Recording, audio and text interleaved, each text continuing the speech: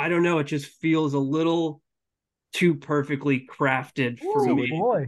Are you My saying my this is like spidey senses are tingling, and my spidey senses are pretty good, as you know, Myers. Yeah. they are pretty Yeah, good? they So are. you're saying Really this good. is like a Space Jam situation, bringing the ball in Yes, the I wall? I would. You could say that controlled by a drone controlled golf ball. Wow. If there's Wow. anyone who could do that, it's probably them.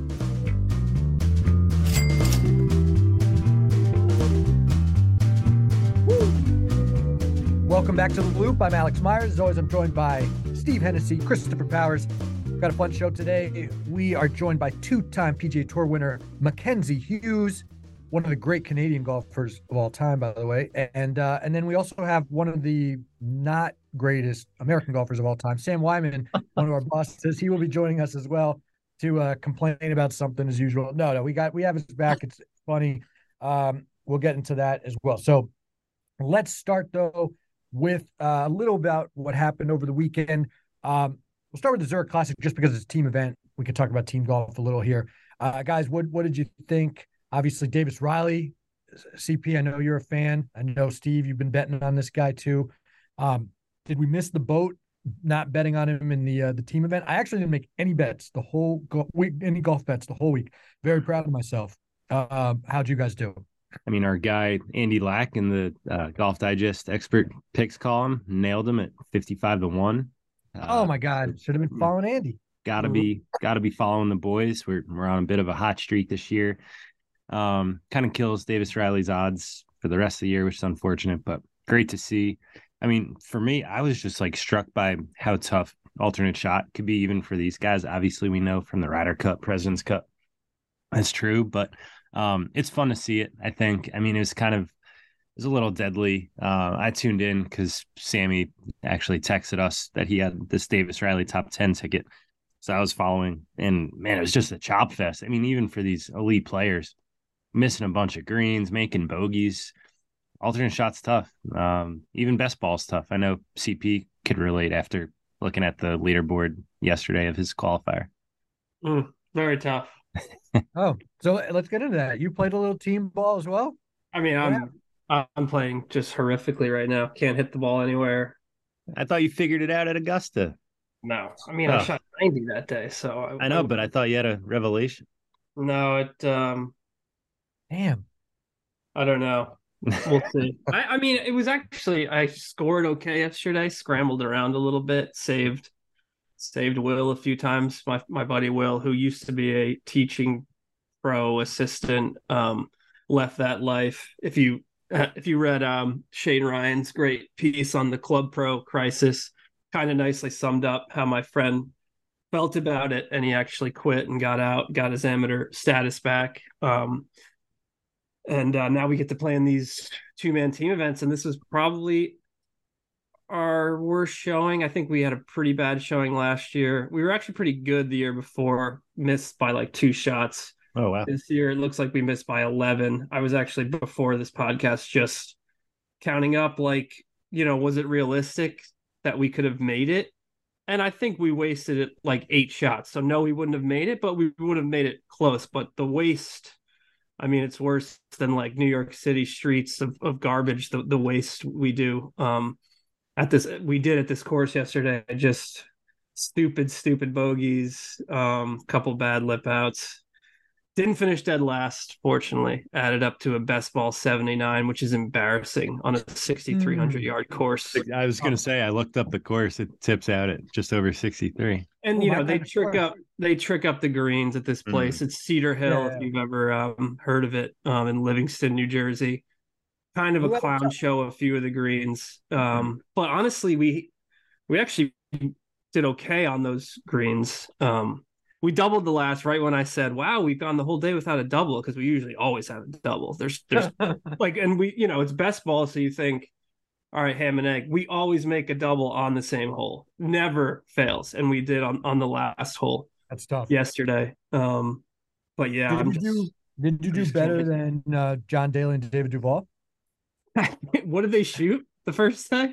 They had a 45 on alternate shot Friday. Yeah, they shot 85, 83 alternate shot, and like 70, 7 best ball. Oh, so I guess they still They nipped got you. us. They They flipped nipped us you by by two. They finished dead last by 12 shots. So when you said you missed by 11 shots, I was thinking you were kind of in the ballpark. But I think you actually still did better than them technically, um, in strokes gained wise at least.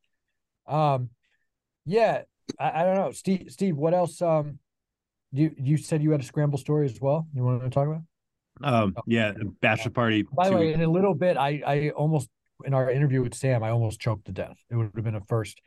Probably would have done good ratings for the pod, to be That's honest. true. Stay tuned. I really sacrificed myself, but I am alive and well again. I'm still eating the same pasta primavera. It's the kind of guys we are where, like we're working grinding in the through it. office Yeah, here, we're working through our lunch. grinding, eating Yeah. lunch through it. That's what we do. Yeah. But yeah, All right, I was what's the scramble story? bachelor party a couple weeks ago in Myrtle, and this group of guys who don't really play too much golf. And, the night before we're talking about what kind of format we should do. So I was like, let's just do a best ball, group versus group. We had 2 groups, 8 guys. And they're like, yeah, great.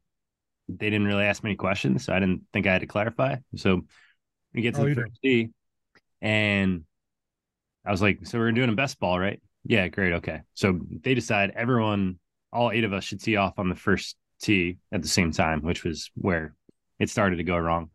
Everyone actually hits decent shots for guys who don't play much golf. I'm all the way, it was cart path only first hole. I was all the way on the right side. I'm going to play my shot. And everyone's like, what are you doing? Like, I'm going to hit my second shot. And they're like, no, we said best ball. I was like, yeah. They're like, well, we're going to use this drive over here. I was like, oh, they think I was talking about a scramble. Right. So now everyone literally is scrambling around. We took 25 minutes to play this first hole. There's a ranger at the back of the first green. I've never heard a ranger scream like this. You guys thought this was okay? I mean, and he was in the right. We were totally in the wrong. We made up for it because we got going 2 scramble groups. It was actually a lot of fun, but that first hole was just pure chaos. And I love scrambles. I played a scramble last week too at Watchung. But yeah, I mean, just pure chaos. So I'm glad, that's a rare instance in the scramble world because scrambles are mostly fun, not chaotic. Not chaotic. That's funny you bring that up because when we talk to Sam later about the people confusing handicap index with like average score, people always confuse best ball with scramble. I mean, I didn't think that was easily confusable. No, it's tough out there. A lot of people have to be educated in that. All right, we got to talk about. We don't usually talk about LIV too much, but we do need to talk about LIV Adelaide, which I mean, let's be honest, they had incredible crowds, and an incredible moment with Chase Koepka making an ace on that party hole, and people going nuts. I mean, it looked like Waste Management 16. It was pretty wild. CP, I know you wanted to talk about it. My feeling, before we get into it, is this was a tremendous success for LIV, no doubt about it. But again, what happens now? When's the next event? There's a stall here. And also, is it just because they were in Australia with fans who have been lacking seeing great golf events? The President's Cup comes, they go crazy. When, some of these stars from Australia come home, they go crazy. But like, this was a big event for them.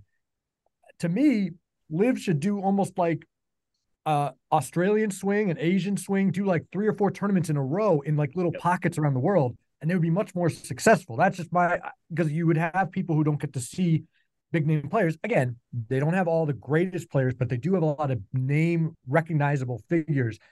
That to me would be how they get success. And obviously it showed in Australia. They had huge turnouts, whereas in the US, they really haven't.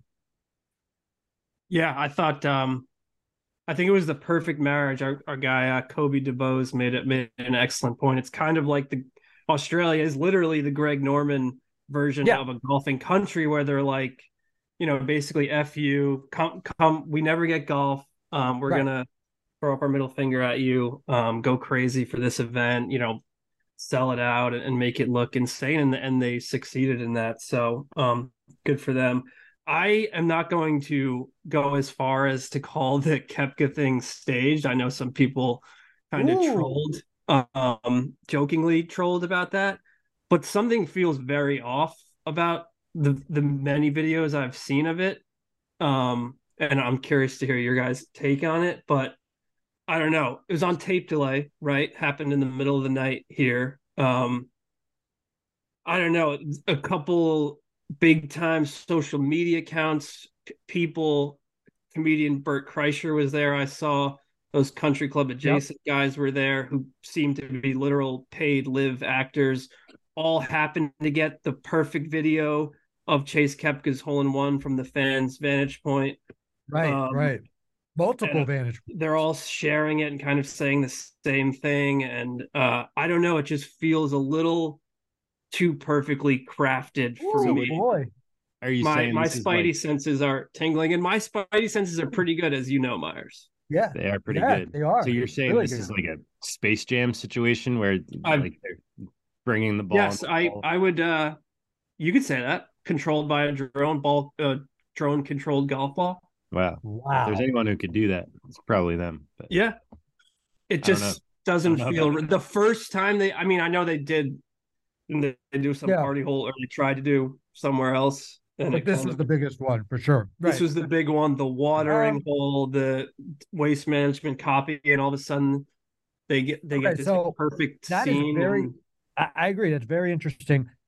Um it'd be brilliant. By the way, I'm not complaining, I'm not hating, well, but it it just would be felt off to brilliant, me. except I don't know if it came out in a if they tried to hide it and Right? then it came out like a few months from now, it'd be embarrassing. I mean, Yeah. one of the goals. I'm Yeah. not I sure how mean, you could get 30,000 people to all hide the same, Well, it's maybe they're not crazy. in on it. The actual fans. I don't think the right. actual Mhm. fans are in on it. Oh, well, Mhm. if it was really a drone controlled ball or something, how would the fans I'm be in on not. it? I'm not suggesting that. I'm All right, just that's saying a it just little, felt off. yeah. I will say the whole placement was dead center of the green. It Yep. looked like the easiest possible. I mean, of course they wanted a hole in one, which fine. There's nothing wrong with that. You still have I to hit mean, the look at the shot. 16th hole at Augusta on Sunday. I Right, mean, exactly, Yeah. exactly. I'm Funnel not. There's nothing season. wrong with that. But there are fewer guys going through, so the odds are obviously lower. I will say, why would it be Chase Koepka? But then you might say, Yeah. well, it's probably smart to pick Chase Koepka because if it was Brooks Koepka, it'd be too obvious. Or Phil or Cam Smith or one of the big guns. So that's an interesting take. I mean, you're right. There were a lot of fan stuff coming out. They did happen to, why were there The that many one video I saw, videos? there was like a literal jump cut. Um, Okay, and I feel like the actual highlight, it's like very, it's what, who is it? Fultz and somebody. It sounds like the crowd reaction is a little delayed in comparison to the call. So I don't know. Again, I'm not suggesting this was a stage hole in one. The videos I've seen and the content I've seen about it afterward, it feels off to me. And a lot of things feel off on the internet. So maybe this is just my yeah, crazy internet brain, but it feels off. you were going at it and asking questions about the what was it, the Cantley video on loop? Weren't you asking like Mason? Yeah, and that I think that Yeah, was proven. It was on loop. Was it? Or really? Nah, I don't think he thought he couldn't see anything. It was first of all, it was an Euro old Tour video. put out an Was April it the Euro Tour put out an April Fool's joke of Yeah, someone of right, Otaegi, and so who is a very slow player, but right, and so the that was Cantley absurd. one looked kind of like that. I think you had that in your head, but I don't think that. I think that was real. But I mean, again, who knows now? That's the problem. Now you can fake anything. You Everything can be. can You got the Pope shooting hoops. I mean, it's like it's crazy. Trump you in a guys, prison cell, you Right, guys literally. spend too exactly. much time on the internet. I mean, come on. How Maybe could we you see do. a hole Maybe in we, one? Thank God, Steve, because otherwise it'd be dopes like you, like everything's real. Oh, this is so amazing. Thank God there's watchdogs like us to point we the are the shit out. The watchdogs. Canley Yeah, video, I think, is also edited. I'm almost positive. Like amazing. he's Well, not he's not standing over it for 60 seconds. That's even Patrick Canley is not that bad. That I think there's a way to, and I don't know how to do it. I'm an idiot. I asked Mason about it, one of right, our video guys. He said it was possible to right, put him on loop, but keep the background like right. it's Because normal. he looks So at the people are like, look at background the fans are walking, but are you can continuous. isolate him to keep it on a loop. Right. I mean, There's you like just said it, Myers. There's deep you can fake do stuff anything. on the internet Yeah, that people believe. It's crazy. yeah. There's like layers to these videos. Right. They can right. Exactly. I mean, it's wild stuff. So it is hard to know what to believe. So I'm glad that you are being skeptical. I do think this one's a little far-fetched, but I appreciate the effort. I'm glad you brought it to the table. I think this is a good talking point. Maybe this could be a social share even, just because this will get people going. Yeah, that would get. I threw out the thing yesterday. I looked at the points list, the LIV points list. There's someone tweeted the LIV's point list versus the I saw Tour, and they were trying to show, I guess, that there was better names on the PGA Tour. Of course there are, but my takeaway was like, how is it possible? I know we're only like 4 events in, but like DJ, Cam Smith, Brooks, even, well, I guess Brooks was kind of middle of the pack on the top 12. They're all getting dusted by the likes of Peter Uihlein, Chucky Three Sticks, Carlos Ortiz. Like, so I threw out the thing: are guys like DJ and Cam Smith tanking to make these other guys look good, to like increase the depth of LIV golf, to make it like, oh, we really do have a lot of guys. Like, look, we can, because all I'm hearing for months is any world ranking system that doesn't have Dustin Johnson in the top 5. And first of all, Dustin Johnson stunk on the PGA Tour last year. He was horrendous. Cam Smith, fine, I get it. But then now these guys can't even crack the top 12 of the LIV points list. When again, 48 man. Dustin Johnson won last year. He won the bonus. So to me, that's why I was like, it's not like he was beating these chops last year for the most part. And now they can't hang with these guys. It makes no sense to me. So I had my own conspiracy thought, and I got killed by some of the the pro livers. A lot of people agreed with me too, but you're going to get killed, and a lot of people will agree with you too. By the way, that video, the one Chase Koepka, there's a guy at the end waving his shirt around, and he's got his shirt off, and he's got a 4 Aces hat on. It's amazing. I don't know, maybe that's one of the paid actors, but it's a phenomenal video with Chase Koepka. What a moment for the young man, if it was indeed real. Hopefully it wasn't another Derek Jeter situation. Remember when he staged a hole-in-one? That was the dumbest thing. Oh, yeah. And Brady did it. Brady's done it too. Shadow Creek. Brady did it too. You're right. That was weird too. They both did it. That's bad. Jeter was first at least. So I didn't know. That was staged. They did it at Shadow Creek. He had everybody pretend. It was very bizarre. So there's precedent for staging. There is precedent. But not where you see Brady's. I don't know how they did Brady's. Yeah, Brady's like a drone. I mean, again, the ball actually went in the hole. Brady's. You saw it going in the hole. Little editing. Yeah, little editing goes a long way. Goes a long way. I mean, look, they make 2 of you in your videos. That's right. These guys are fucking brilliant. Right. So every time I do one of these videos, I'm like, this is the biggest piece of garbage I've ever done. And then they put it together. I'm like, wow, this is pretty good video. This is so funny. The editing elves are really, really, I'm more impressed with them every time they make a video. Unbelievable. As I just said this, Joel, because I'd put in the guy with the guy waving the shirt and his hat. That is the guy you just mentioned, Bert Kreischer, he said. Oh, yeah, all the videos. Look, he's huge, big-time comedian. Joel said, a terrible but super popular comic. he is. I don't understand what people find so funny about him, but he's big time. So, yeah, it's all just very convenient how and I want to repeat, I'm not a hater. I think have at it, LIV, do your thing, but I don't know. This felt like a convenient weekend for them. And the fact that guy is in the end of the video, they cut to him, like they need to cut to him, like, and they just happen to be filming this. So to me, it's like, are you filming every golfer that comes through? Because that's the only. There's only 40 of them. Why you can get this? Yeah, maybe they literally filmed every guy coming through, hoping for. So then what? You just have like 48 videos of like. This is what they do. 8 irons into the. Yeah, I guess so. That's you got to be in it to win it, man. You got to. You do. Yeah. Anyway, my phone would be cooked. You ever go to? We all go to these events. Our phones die in 2 seconds. There's no internet. In the sun, cooked. Yeah, I'm sure they have 3 phones and things to charge them in. Whatever. Conspiracy. It's all a conspiracy. All right. Let's talk some real golf now. We're gonna welcome in Mackenzie Hughes, who obviously has won 2 PGA Tour titles, and is a President's Cup hopeful for next year. Let's get into our chat with Mackenzie Hughes. We're now pumped to be joined by Mackenzie Hughes, two-time PGA Tour winner, who's coming to us thanks to Mizzen in Maine. He's one of their ambassadors, part of a impressive list of ambassadors they have. So we're definitely going to ask Mackenzie about all the stuff that they got going on at Mizzen in Maine shortly, but some interesting times on the PGA Tour, Mackenzie. So want to get into it. First of all, thanks so much for joining us. And, it's been such a busy schedule so far with all the elevated events early in the season. I'm wondering, for you, you just won Sanderson in the fall and now, a jam-packed schedule. Are you feeling a little tired coming off, the Masters and all these big events? I would imagine a week off, we're talking to you on a week off here. I'd imagine that's a pretty nice thing.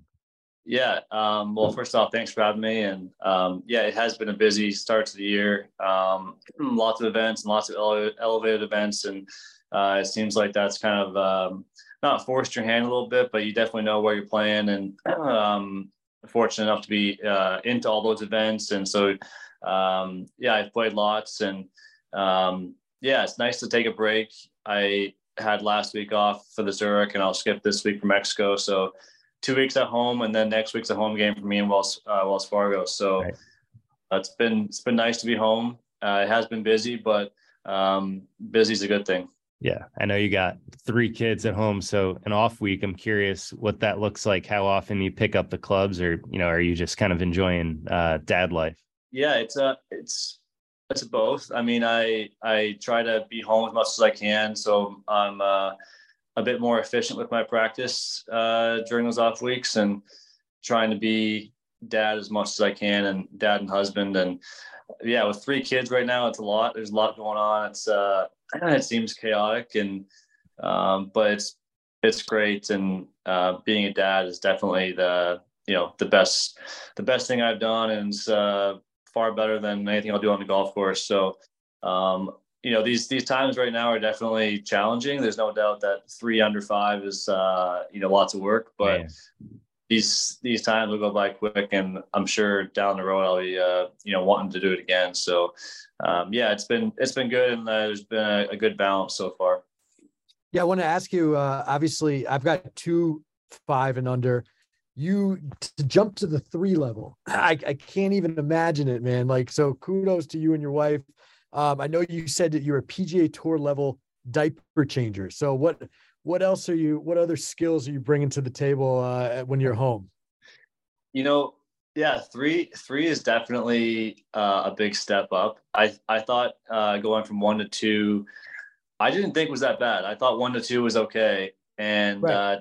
3 was it seemed like exponentially harder. I don't know. It was like adding 2 kids, and I think part of it is just that, like, now my 5-year-old, my 2-year-old are super active, and then we've got one that's not doing anything. So you're in totally different phases of life, and the 5 and 2 are go, and I've got one that you're either holding or my wife's holding, and there's just like you're just doing different things. And I'd say that you get really good at I think the first kid and even the first 2, you're trying to do everything perfect and trying to be like the perfect parent. And I remember our first kid, you're just like, all right, we're going to really limit the TV time and the iPad time. And then you become an expert at just being good enough, I think you have to just rationalize okay, it's not going to be perfect. It's not always going to be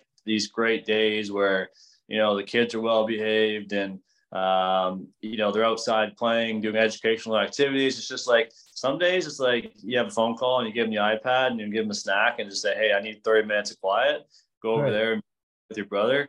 And so I think, in regards to your comment, I think that it's honestly just about not trying to be perfect, and then just let the kids be kids. And sometimes you have days that are great, and then you have days that are not great. But I think you just learn to roll with it a little bit better. Sure. Well, I'm the only non-dad here. These 2 are dads, and I know their sports watching has gone down a bit. I'm curious, with 3 kids, you're a huge Toronto Maple Leafs fan. Insane win last night. They're on the brink of finally getting to the second round. Have you been able to enjoy it and watch these games, or is it bath time, getting kids to bedtime when the games are on? Yeah, no, I have been able to enjoy it. I've missed bits and pieces, throughout the games here, but like last night we were kind of in the midst of putting them to bed during the first period and kind of trying to round up all three kids, and it required both of us all hands on deck to get the three of them down. But yeah, it's fun to get that outlet, or that maybe for me that's a lot of fun to sit down and kind of just be fully invested into a game. And so I got 2 periods of fully quiet, and then the overtime. So pretty pumped for that. That's probably the narrative being flipped around there a little bit. Normally it's the Leafs being up and then kind of blowing a lead. So it was nice to be on the other end of that for once, and hopefully they can finish it off at home in Game 5. Well, speaking of watching sports, you had last weekend your fellow Canadians, Nick Taylor, Adam Hadwin, almost get the dub at the Zurich. I wonder, if you were watching that, whether you're just doing dad duties and not watching it, or, if you heard that they were in the mix and then threw it on, to kind of cheer your fellow countrymen on.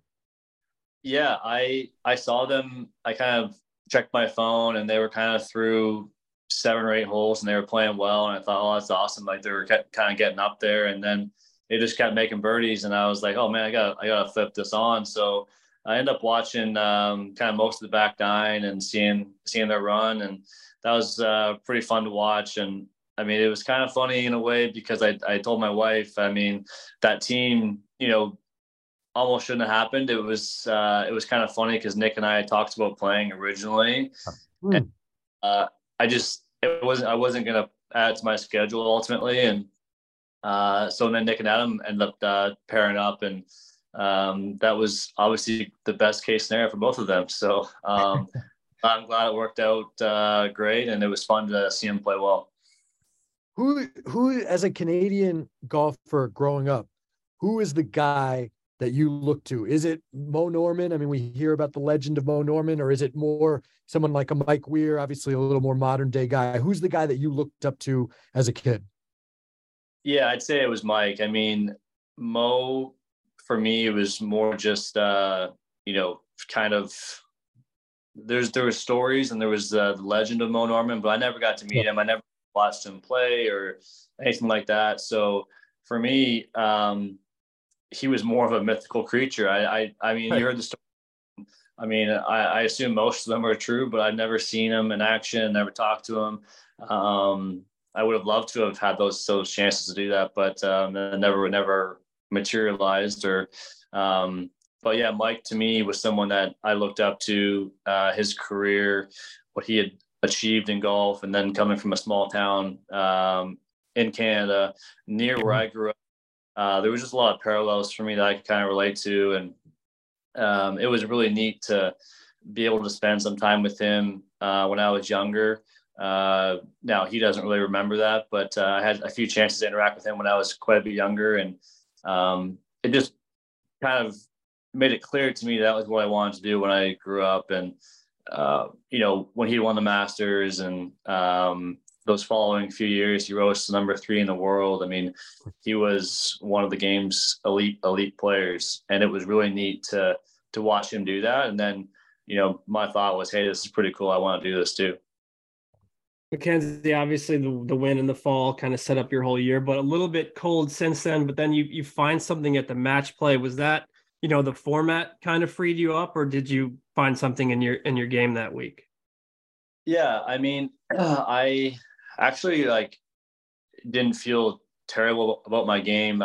Results wise, it wasn't there, but I didn't feel like my game was that far off. And I played okay in LA and I played okay at Bay Hill, but nothing more than 50th place finishes. But I felt like those weeks, like my game was close. I didn't feel like it was that far off.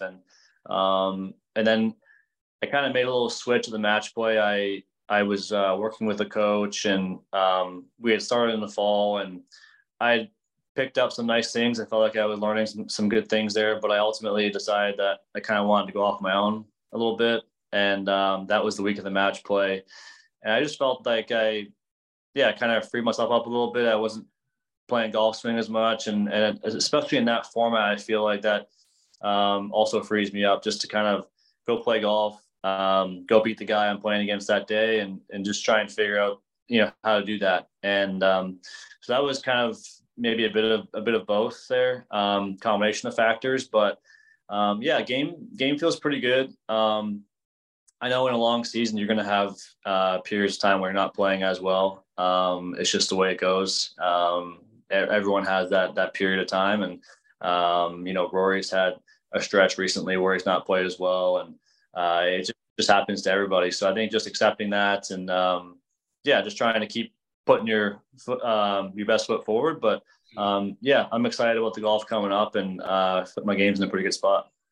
We got a few other questions for you, Mackenzie, but also want to make sure we talk about Mizzen and Main and what they have going on. Obviously, a modern golf brand, one that you could wear on and off the course. You're rocking a pretty sharp looking polo right there. It's a brand that came on our radar, with the Masters, Phil wearing that long sleeve shirt. I wonder if maybe you rock a long sleeve shirt at all, if that's in the line, or, just tell us, what you like most about working with Mizzen and Main. Yeah, no, they're a super great company to work with. They're a lot of fun, first and foremost. The guys that the guys and girls I've interacted with there have been nothing but fun and engaging and interactive with me, and asking for feedback on clothing and this and that. So that has been really fun to be a part of, and that's really the first experience I've had doing that. The clothing itself, I've not really dabbled into the long sleeve golf. It's a look, yeah.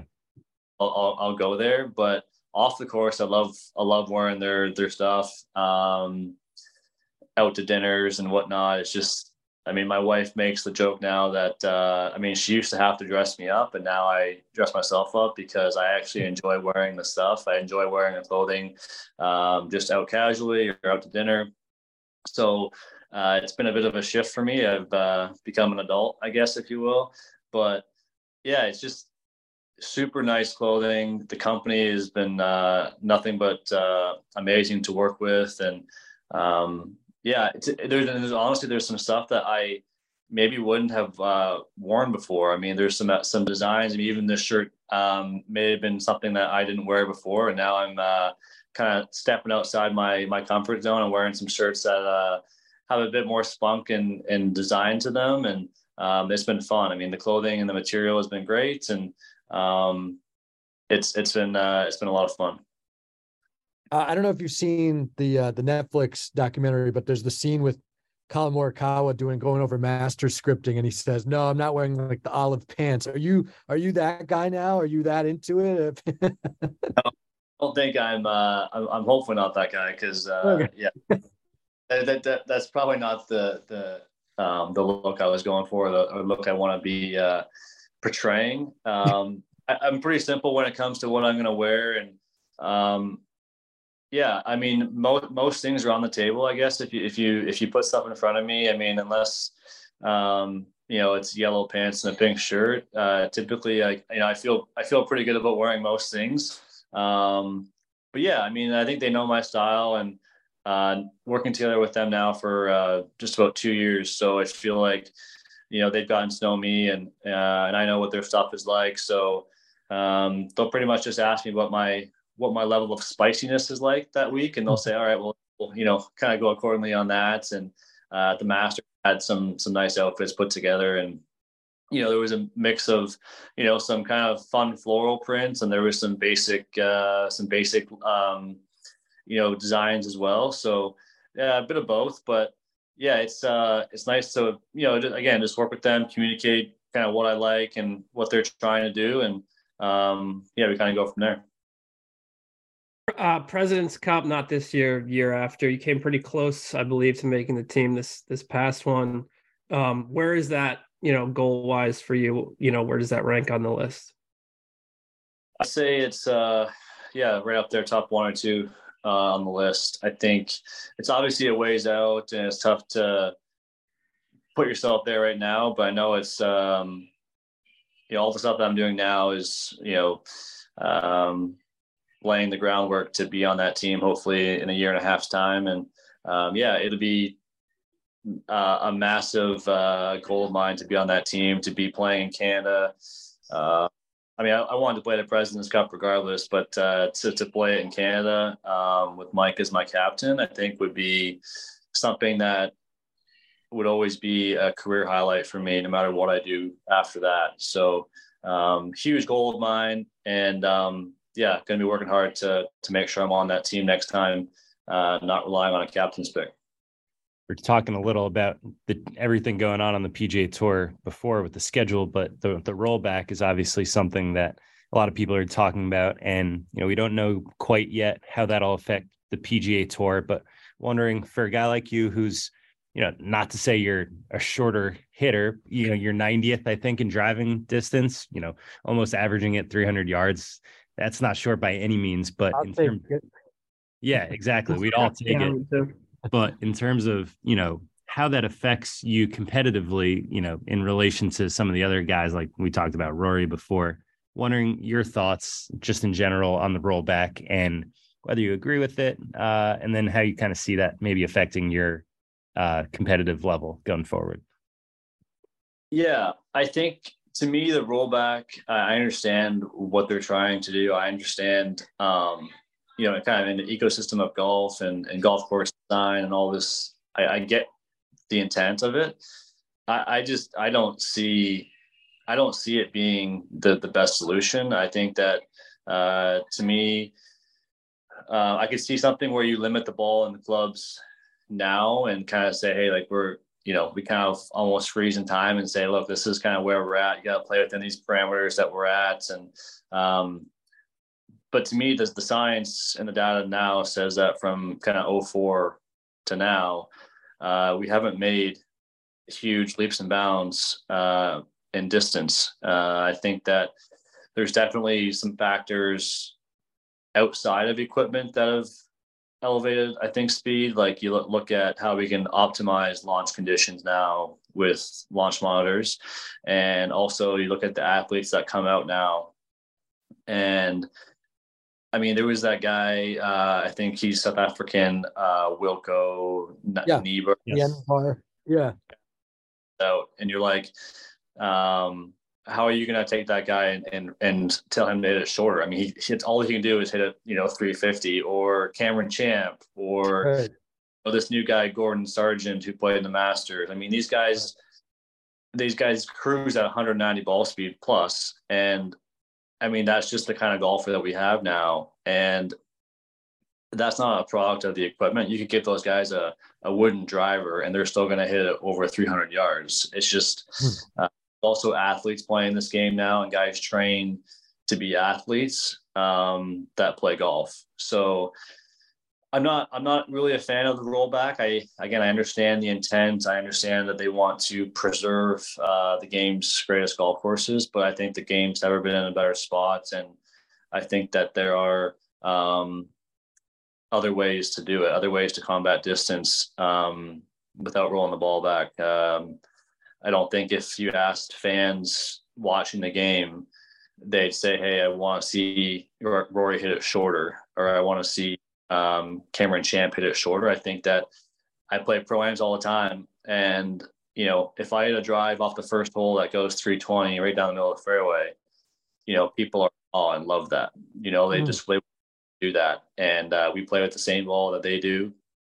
And they can relate to that. So to me, it's I don't like it personally, but I will not have the final say. So, as far as my game goes, I don't, everyone will be in the same boat. So I don't see it being a problem going forward competitively for me. If the change happens, it happens. But hopefully the tour goes a different direction, maybe. Yeah. I got to ask you, I know Mike Weir obviously has a green jacket, but he does not have a rooster trophy from the Sanderson Farms that you do.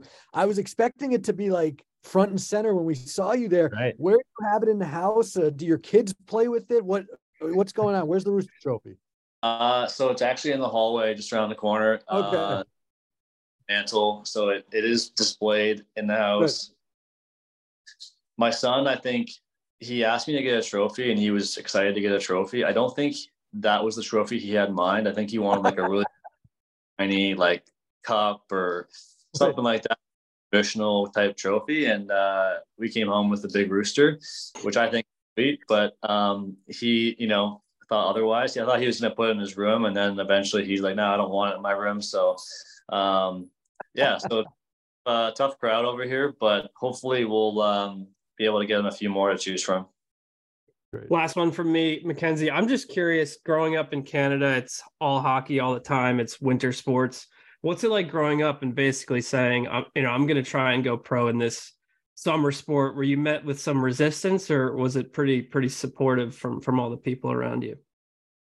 Yeah, I mean, honestly, like, I don't think whenever when I was pursuing golf in Canada, I wasn't, as a 14, 15, 16-year-old, I wasn't saying to people around me like, oh, this is what I'm going to do. And, like, obviously, like I wanted to play golf and I wanted to play it very well, but it wasn't as if like, I made a choice that this was the only thing in my life that I was going to do. And I had to be down this path or nothing. It is something that I honestly, I felt like I was very good at.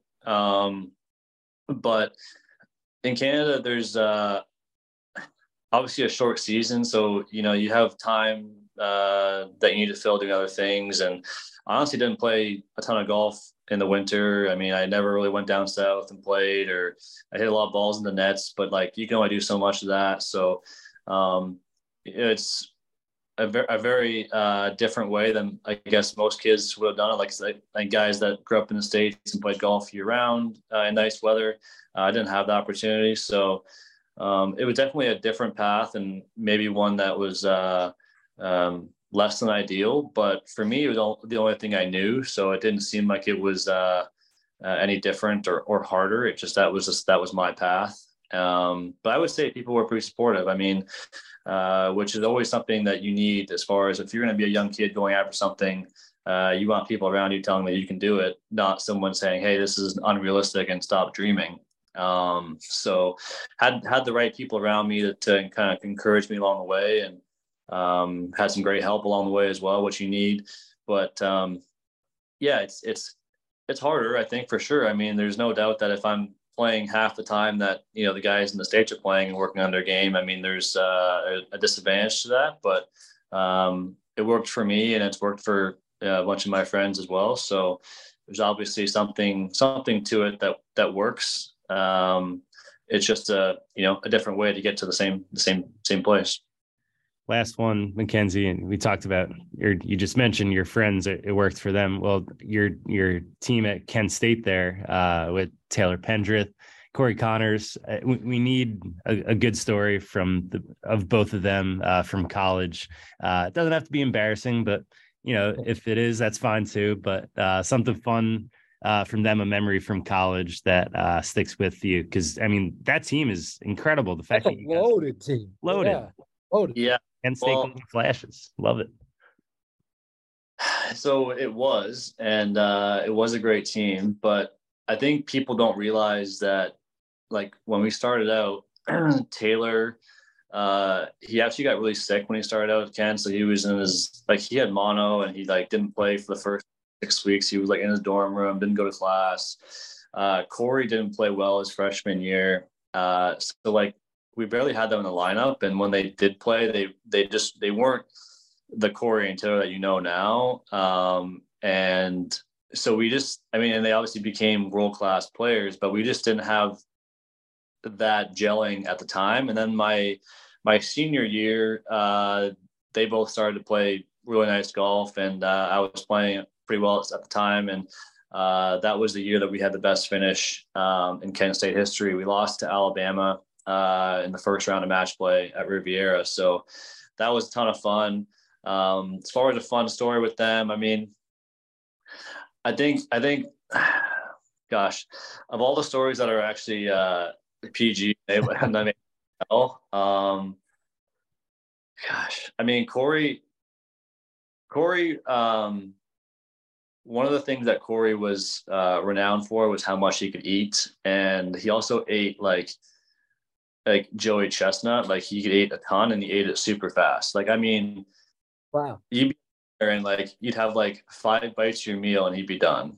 And Coach Herb Page had a rule with Corey where Corey had to put down his fork or spoon in between bites. So if we were eating somewhere and Corey took a bite, Corey had to put his utensil down, chew his food, and then grab his fork and eat it again. Incredible. Because Corey would be like literally just like shoveling his food in his mouth. Barely breathing. Yeah. Oh my God, like this guy hasn't eaten in weeks. I mean, he looks like he's been just famished.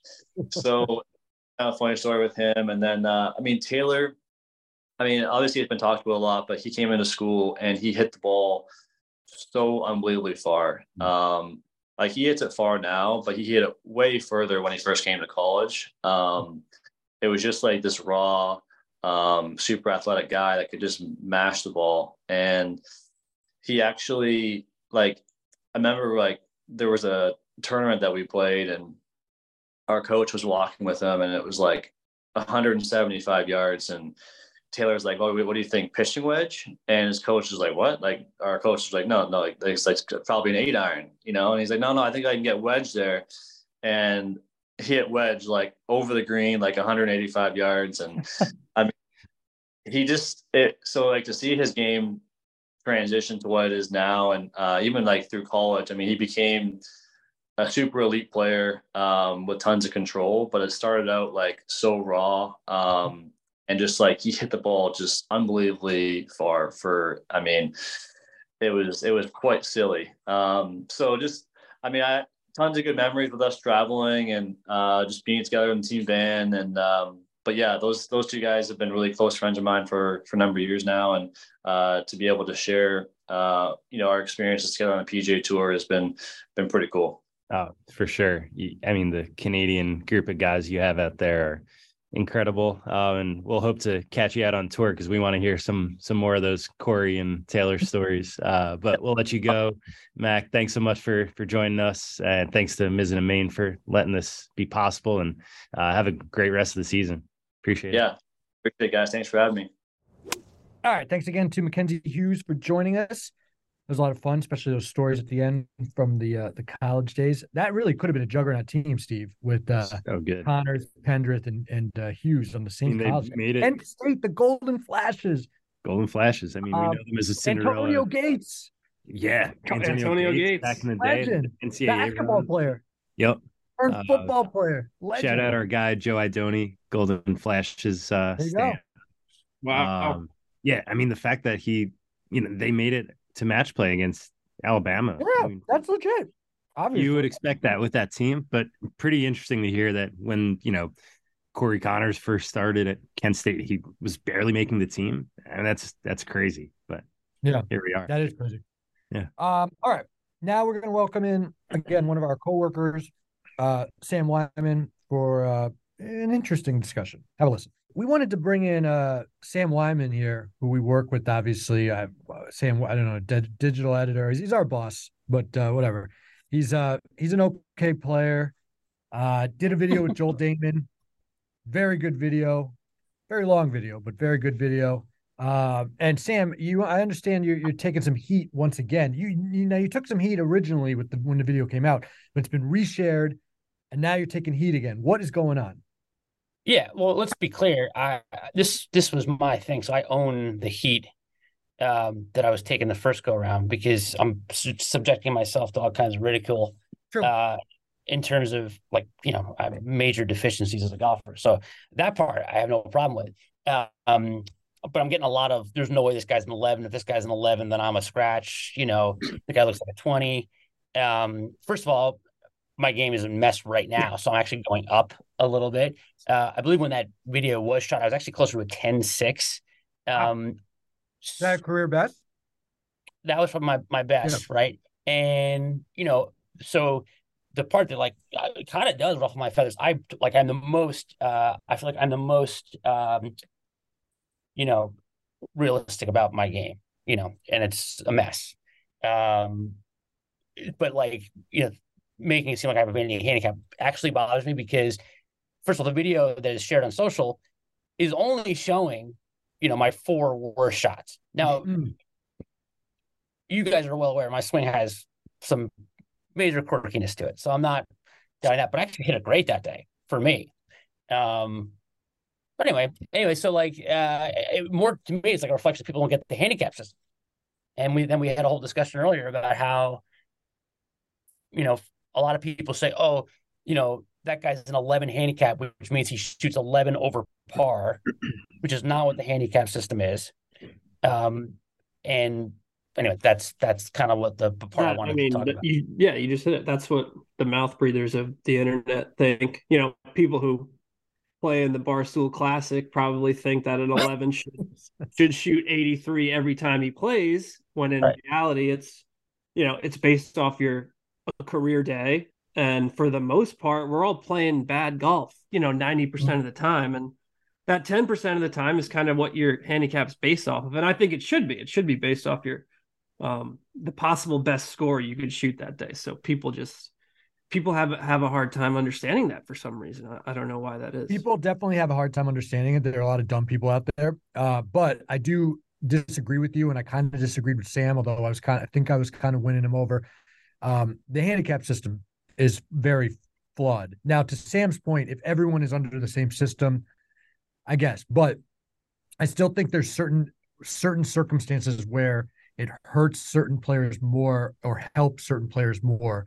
And then it's also based on your definition of whether it helps or hurts. If you want to have a low handicap, this system's great for you because you shoot one good score and you're a Sam Wyman 10 handicap. So it's kind of nuts to me that when they changed, the big change they made was to go from 10 of the last 20 scores to 8 of the last 20. They should have gone from 10 to 15 or 16 counting. Right.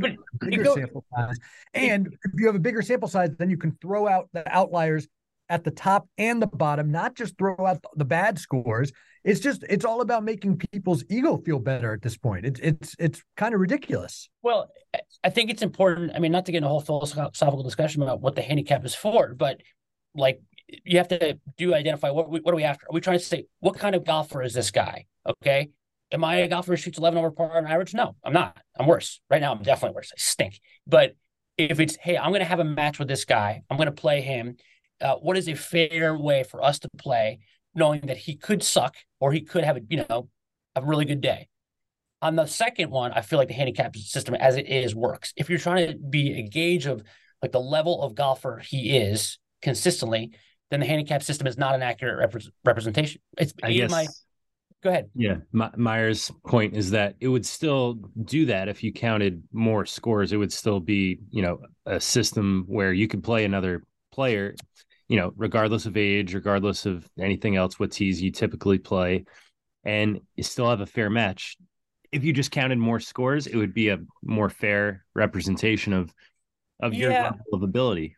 I guess I go back to like, Steve, you might be too right now, but Alex and Chris are definitely better than me. Okay. So it's actually protecting them more than anything else. Like my handicap being what it is protecting them, that if I have, my one out of once a month day against them, it's accounting for that. Mm-hmm. Okay. If it's accounting for, how much better is Alex than Sam? Probably right now the stroke system is like 5 or 6 strokes. Probably on average, he's probably 7 or 8 strokes better than me. Yeah. Right. So like it's 2 different equations. Right. By the way, I got to tell you, the thing that bothered me also, there's a whole story to this, is that golf I just shared the video. They shared on social. Then my son Charlie, who you guys all know, posted to his friends and says he's not an 11, as if he's calling. Now all of Rye High School is also calling me a fraud. So I have to deal with multi-generational. That's way worse than the internet. Yeah, way worse. He actually called you out because... Well, again, and then I said, Charlie, that was kind of mean. And he goes, no, Dad, I was saying that you're not an 11 right now. Like, they haven't updated the video. Like, that was he was saying. Like, he's like, he knows where I'm at right now. Like, literally, I shot 91, 95 over the weekend. I mean, like, I was terrible. So he was saying, not like, this guy's lying. He's like, by the way, this guy's not... I'm not. Right now, he's saying, right now, that's not an accurate representation of what I am. Gotcha.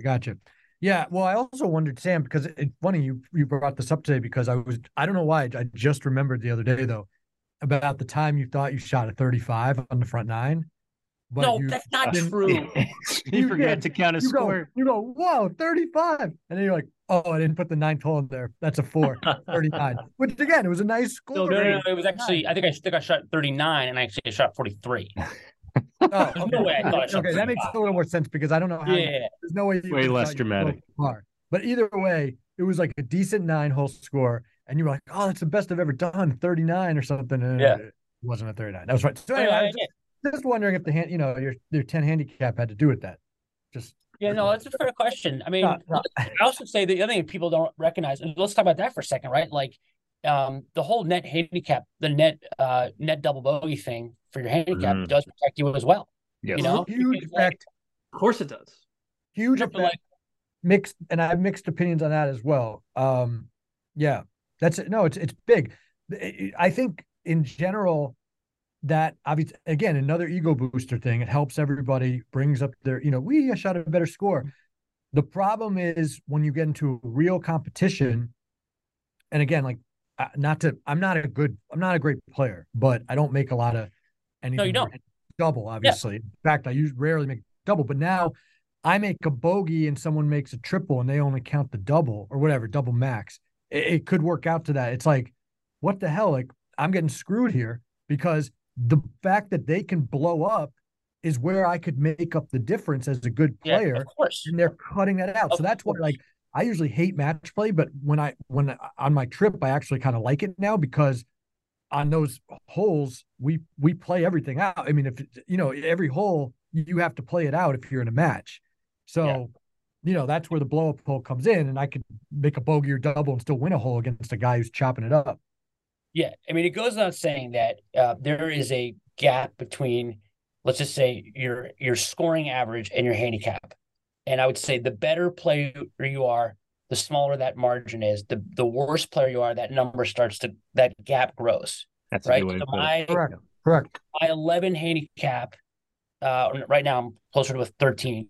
My 13 is probably like if I was going to play a tournament tomorrow, rattle bottom, I'd probably be like 17 or 18 over par. With all those things because it'd probably be like a blow up score or something like that. No, it's a great point. And the thing too, when you have to factor all this in, and again, people don't realize that because they think scratch golfers shoot par. They don't. They shoot a few over usually.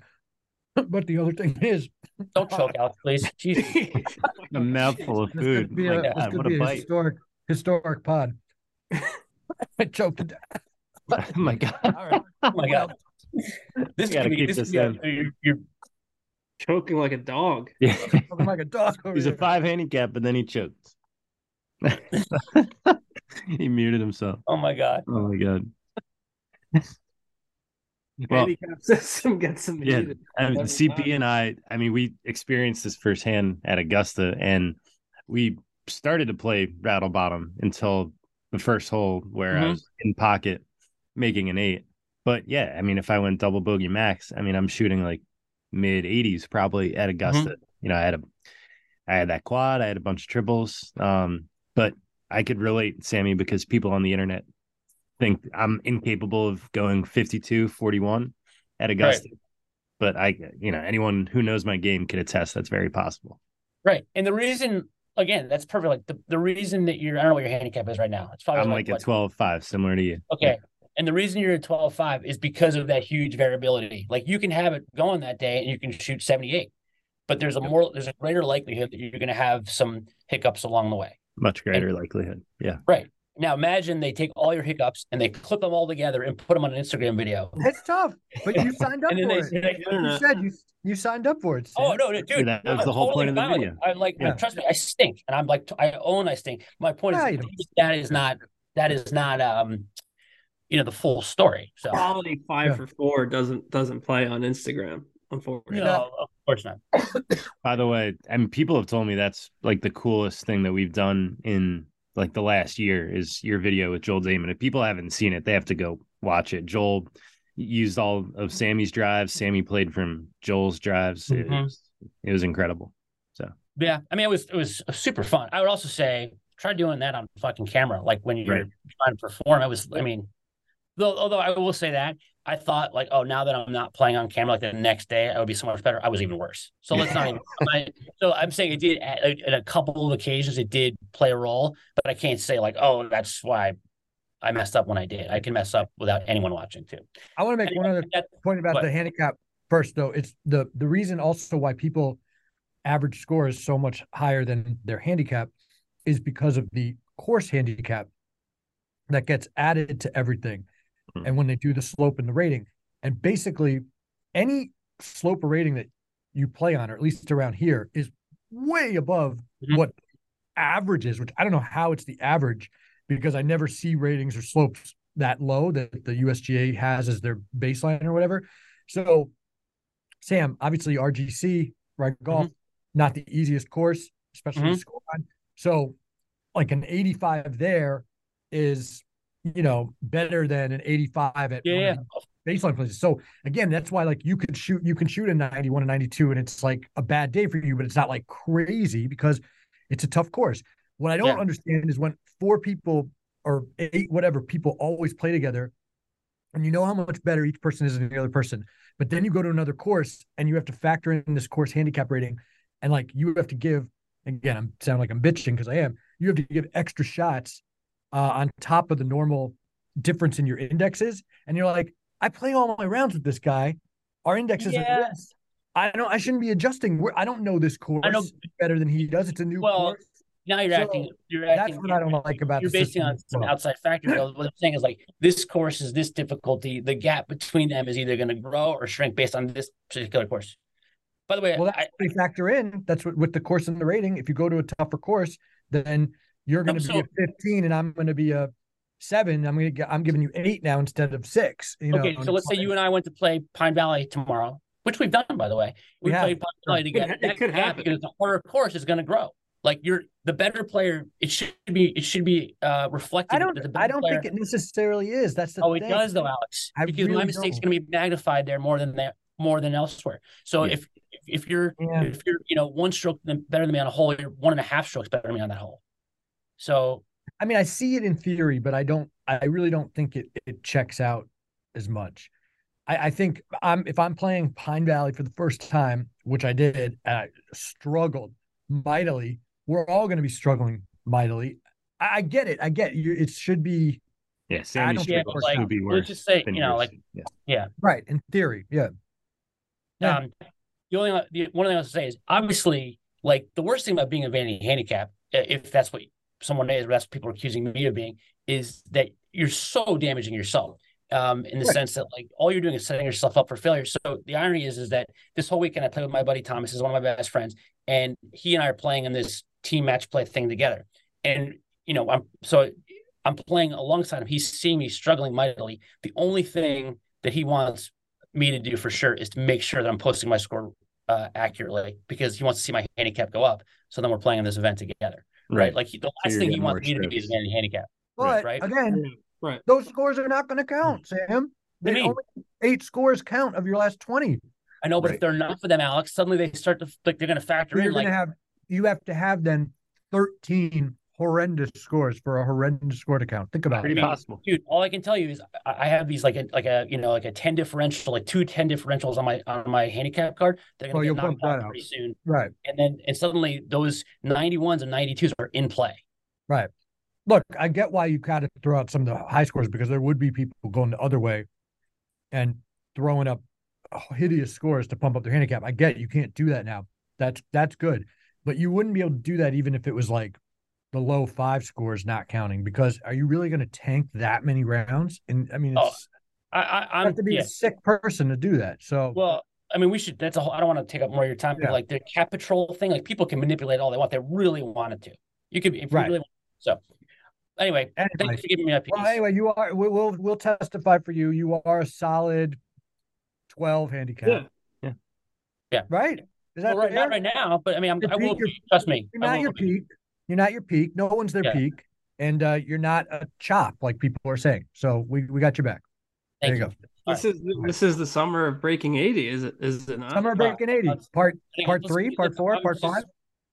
Yeah, I'll get there. More to come in a separate podcast. Yeah. There we go. All right. Thanks again for Sam for taking a break from one of his 15 meetings today. Yeah. I mean, we come into the office. We literally had to slack him to be like, get out of that meeting. We're waiting for you on the Zoom. Now we come into the office, hoping to see, our boss once a week. We come into the office now. Yeah. Never see him. He's just never see him. He's in meetings all day. Yeah, absolute suckers. Everything's high level. Tuesday. Yeah. Look at you. Nice, conveniently scheduling a dentist appointment on the one day we're supposed to come in. Well done. Teeth looking good. I had to cancel it last week for something else, so I don't want to. Oh no, I had to cancel Masters week. I was like, can't make it. Yeah, can't make it this week. And this was literally the next appointment was today. So literally, teeth could use it. I've not been eating the healthiest foods of late. Yeah, good luck to you. Okay, so let's finish up here with some picks. We got the Mexican Open this week, the worst field of the year. And that's even with world number 1 Jon Rahm playing as the defending champ. Guys, I mean, I told you I stayed away last week. I'm actually back on DraftKings. I finally got everything sorted out. It took over a month. I bitched and moaned until they gave me a $25 free bet. So I will be placing at least one bet on someone. Who should I use it on? I'm not going to go Jon Rahm at 2-1 or 3 to whatever. Ridiculous. No, I mean, it makes sense, but it's a ridiculous number. Who, are you looking at one of the other big guns, or was it Finau and Cantley? I think are the only other good players. Sorry, not good players. Not Cantley. Not Cantley. Who is it? There's one other guy, 20 just Rahm and Finau, and then Gary Woodland. There is. Woodland. Woodland's the third guy. Yeah, that's a big. I think yes, that's who you use your $25 free bet on. TBH. Woodland. Yeah, he's been playing great. This is it's a long course, and it could play really long with some wind. And Gary is kind of king of the long iron, so love Gary this week. And then I use my one bet. I'm going pretty hard on Nikolai Højgaard, who's also been playing great. Just had a close call, also on a Paspalum course. I caught him at 35-1. He opened at like 45, I think, all the way down to 30. It's one of these communal plays that rarely hits. So I think you go with Woodland Myers because no one's going to talk about him and he's going to win. Okay. I would not do that. Just as a Gary Woodland better. He's more of a 60. This is a week. You should get back. Don't you have to shoot like 25 under to win here? That sounds like a lot of birdie putts you have to make. It's a harder course than you expect. Is it? Didn't Rahm like fucking torch it last year, or am I thinking of somewhere else? No, I don't think it was that crazy. This is where Rahm beat Kurt Kitayama. All right, 17 under. Yeah, nothing crazy. Kitayama, Brandon Wu. Wow. Tony, obviously. How about your boy P-Raj, CP? I'm not. That's another one, under 30-1. Wyndham Clark, too. It's I guess you explored the winner without markets, Myers. I don't know. Although DraftKings doesn't look like they have it. Looks like you got your login back there. So I don't know. I hate this. I'm not going to bet it, I don't think. Although I'll end up betting the picks I give out in the column because I like to be honest with the readers, unlike some people here. Wow. But other than that, I don't think I'm making any bets. It's just a gross. There's too much like watching. I flipped to the Zurich all weekend, but it's just tough. There's the playoff time, hockey, NBA, Yankees sprinkled in. It's tough to give your full attention to Mexico Open and the Zurich Classic. I think that was a shot at your guy. Wow. Nothing gets by you, Steve. You're such a dick. Nothing gets by you. I mean, I can't forget to bet my outright one week, the Zurich Classic week, and yeah, I think it was. You're right. Harbortown. Yeah, it was Cantlay. Yeah. My problem with that is if he wins, then you start gloating. But I wouldn't have because I've been yelled at for doing that before, so I know not to do that anymore. So. Yeah. All right. Well, we just live in CP's world. Hey, he's got his wedding ring back. Yay! Wow. Very nice. This one doesn't come off, so it's just locked on. It is a tight one. Don't they? I like to literally take it on and off all day, and I don't think that's happening anymore. Wow. All right. I got to lose some weight, I guess. I don't know. Ah, well, don't we all? I stuffed my face with the pasta still. The longest lunch I've ever seen. I Corey take Connors. Corey I'm Connors would have finished that 2 hours ago. I'm the opposite of Corey Connors. I was about to say something if we had more time. I mean, I am so slow. My wife kills me. I'm brutally slow. My dad is brutally slow. My grandpa was brutally slow, and that's where I get it from. And it's crazy. But that's just how I roll. Yeah, you get to enjoy it a little longer. I'm like Corey Connors. I'm a savage. Same. You shovel. Yeah, I'm a shoveler, especially pasta, Myers. I mean, I could go like 3 helpings of pasta. I'm a damn. Oh, I'll go 3 helpings, but I'll be sitting there for like an hour. So I'd get too full. That's why I have a buddy who takes like 1 bite is like a minute long experience. It just sits in the side of his mouth. We've been making fun of him for years. It's like it seems like a problem. It could be. It could be. It honestly sounds like a health issue that you can't. He might have to go to the dentist and get his teeth checked. Bring him with you, would you? Yeah. All right, guys, a lot of fun. Thanks again to Mackenzie Hughes and Mizzen and Maine. Thanks, as always, to our producer, Greg Godfrey. Please subscribe wherever you get your podcasts. Leave a comment, whatever. Love it. And please check back next week when we find out if CP has any cavities. Woo! See you.